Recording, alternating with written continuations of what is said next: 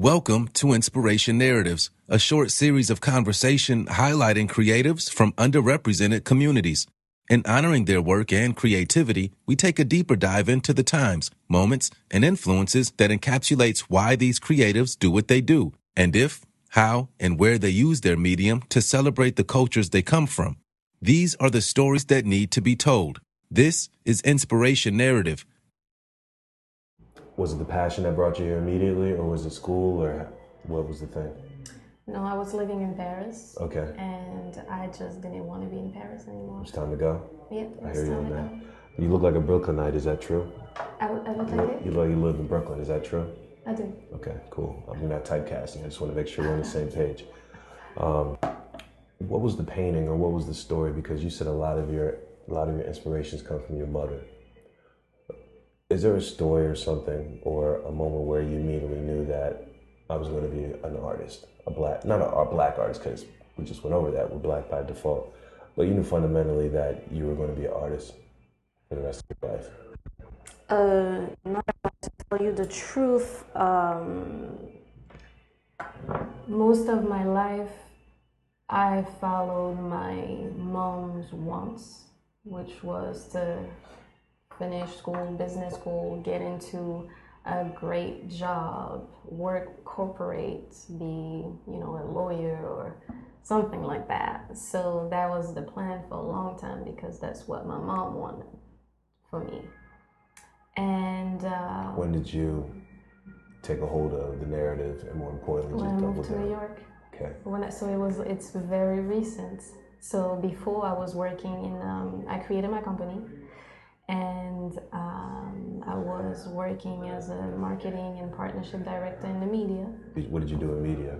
Marketing and partnerships. Okay. So it was a music TV channel. So it was really planning all the strategy for the company, whether it's like development strategy, media strategy, content strategy, really from A to Z, managing people, because it was, we started, it was a new company. Right. So, yeah, it was really everything from A to Z. Mm-hmm. And you transitioned from the music company into what you do now. And then I left and I started traveling, and then I became a marketing consultant and just making things happen for others. And I wanted to go back corporate, but I realized the state of the market, which disappointed me a lot. Right. And I just booked a plane ticket, and I came to New York. And with the idea of still working in media, but it did not happen as planned. And I literally had to follow another route. And I started painting and drawing, and people reacted well to it. Were you broke when you were painting?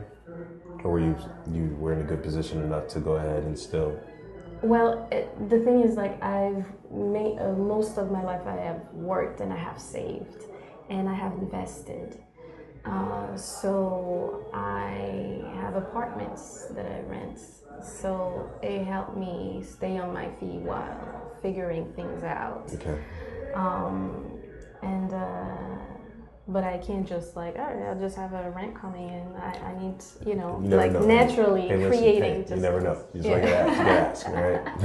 I say, 20 bags over here, but hey, look, I'm always interested and intrigued by it because, what's a leap of faith, right? Especially you get into something that you do. I think a lot of people, either they don't know or it's been told to them that you have to double down, you got to do one or two things, So what did it feel like though when you fundamentally, not only were you fulfilled because you felt your passion or doing your passion, but what was it like getting paid for it consistently? What would that feel like? So especially now because being black is dope, everyone pilfers from our creativity. Yeah. So it's funny that you say that because literally being an artist was not my plan. And I feel like it was hard for me to own that title. And I remember accepting it when my mom accepted it, and when I received my first check. That's some wild shit. When you still do you still feel like you're looking for acceptance through your mom's eyes? Always. Yeah, always. And that's the only thing I need. Like, I self-validate myself. Great. But I know, like, there's that one person that I need validation from is my mom. That's it. And that's it. Did you ever make a painting or a work of art that when someone saw it, did they weep or cry? Yeah, actually, it was Undone, so an episode of my web series, and so I interviewed this lady called Rachel Islop, and she talked about. She in media? Yeah. Oh, the one who was worked for B. Okay, I forget. Okay. Yeah, she's worked for Parkwood too. Yeah. I know her. Yeah. So I interviewed. Social media friends, I think. Yeah, that's dope. Yeah. So I interviewed Rachel, and in her episode, she mentioned her parent that has moved and immigrated from Cape Verde to United States and figure it out while here in a country that it's not theirs. And in her episode, she realized the hardship that it was for them. And it was something that she has never told her mom. And her mom saw the episode and she cried because it's stuff that she has never heard her daughter say to her. So I was, I really appreciated her sharing that with me. And yeah, and then other, if other people looking at the episode that relate to what people says on a human base. Yeah, I think Undone touched people. Damn, that's really dope. That's really dope. Art is so dope because for me, I think just even trying is brave. Because I'll be like, oh shit, I'll fumble. Sometimes profiling people is an art, and I think documenting it is different than also just creating it. I think we fall in love with like processes and whatnot too. So competition is relative, right? How do you consistently raise, I guess, the Black creativity within you to level each time? Because I don't know if you have that type of energy. Is it one that you go by feel, or is it seriously something that every time that I do my process or my work, I want to be better every time? How do you... Better than... Last time, better than before, yeah. Or do you see art, do you see art like that? No, I don't. Okay. Because one part is a skill, right? How good is my actual trained skills? But then how do I go ahead and apply the skill where it meets my talent? Yeah. What do you take more joy in? The process or the product? Oh, the process. I think that it's the process. But when the product is here, what's funny is like every time when I start something, I doubt a lot, and I was like, oh my god, I'm not going to be able to do this. Oh yeah. And then I go into this. It's almost like the creative spirit come in me. I do my thing, and then when it's done, I'm like, oh my god, I did this. It's like pure. It's like a pure intensity trigger. It's like fuck it, and you just.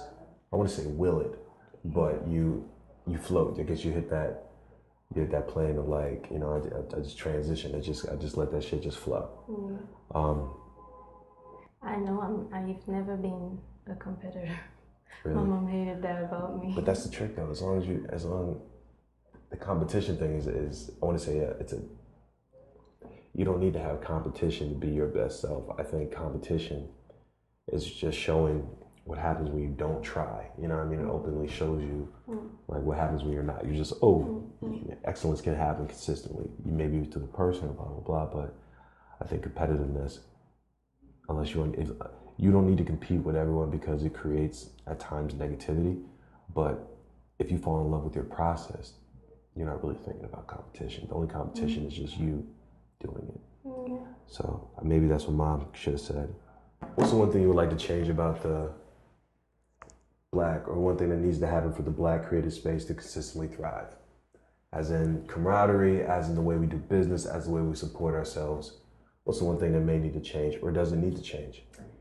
So I think, I always say there is an era that I wish I would have lived in.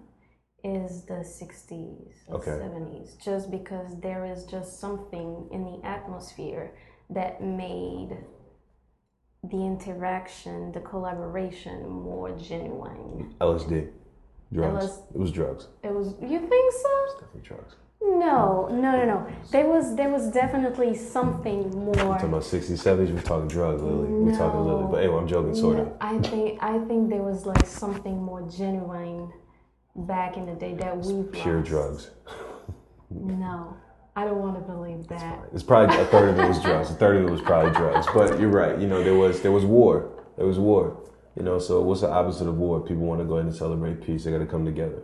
That's why you got a lot of stuff from the Beatles and all that other stuff. You know? I think back in the day, like everything was beginning. Everything was starting. Okay. Now we have a lot to work with already. Okay, we like now our job is to continue, but before everything was starting to being built. Agreed. So it's like people were seeing the good and the benefit of working together for real in a genuine way. Now there's some like negativity that has come. Where do you think the negativity has come from? The competition, the selfishness, social media. If you're in New York, I feel like there's that pressure of always creating that makes the work sometimes ungenuine. That's a great point. So I think there's some humanity and genuinity that needs to come back in the game, I think. But for example, I don't know, you saw the Quincy documentary? I did. When he says that he was working with, so Quincy was doing this with this white musician. There's so many.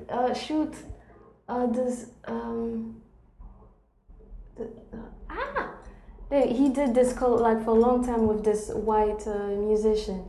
Very famous. I know the story. I think you're about to refer to. I saw the doc, but you know, he's led such a long life. You know, collaboration. He has many, but this one was one of the main that he kept constantly going. And then at the moment in the documentary, he said that they has never signed a contract, and that to me will never happen today.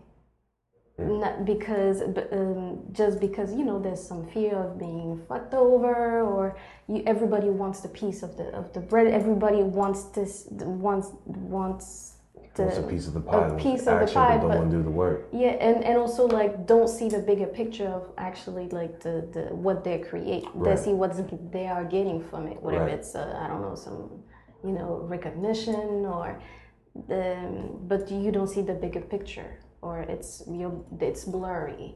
But back in the day, he said that it was just a handshake. Let's do that because they see the bigger picture and the good of working together. And it always worked out.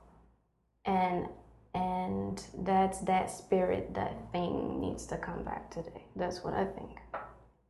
This is Inspiration Narrative, an Age of the Creative original.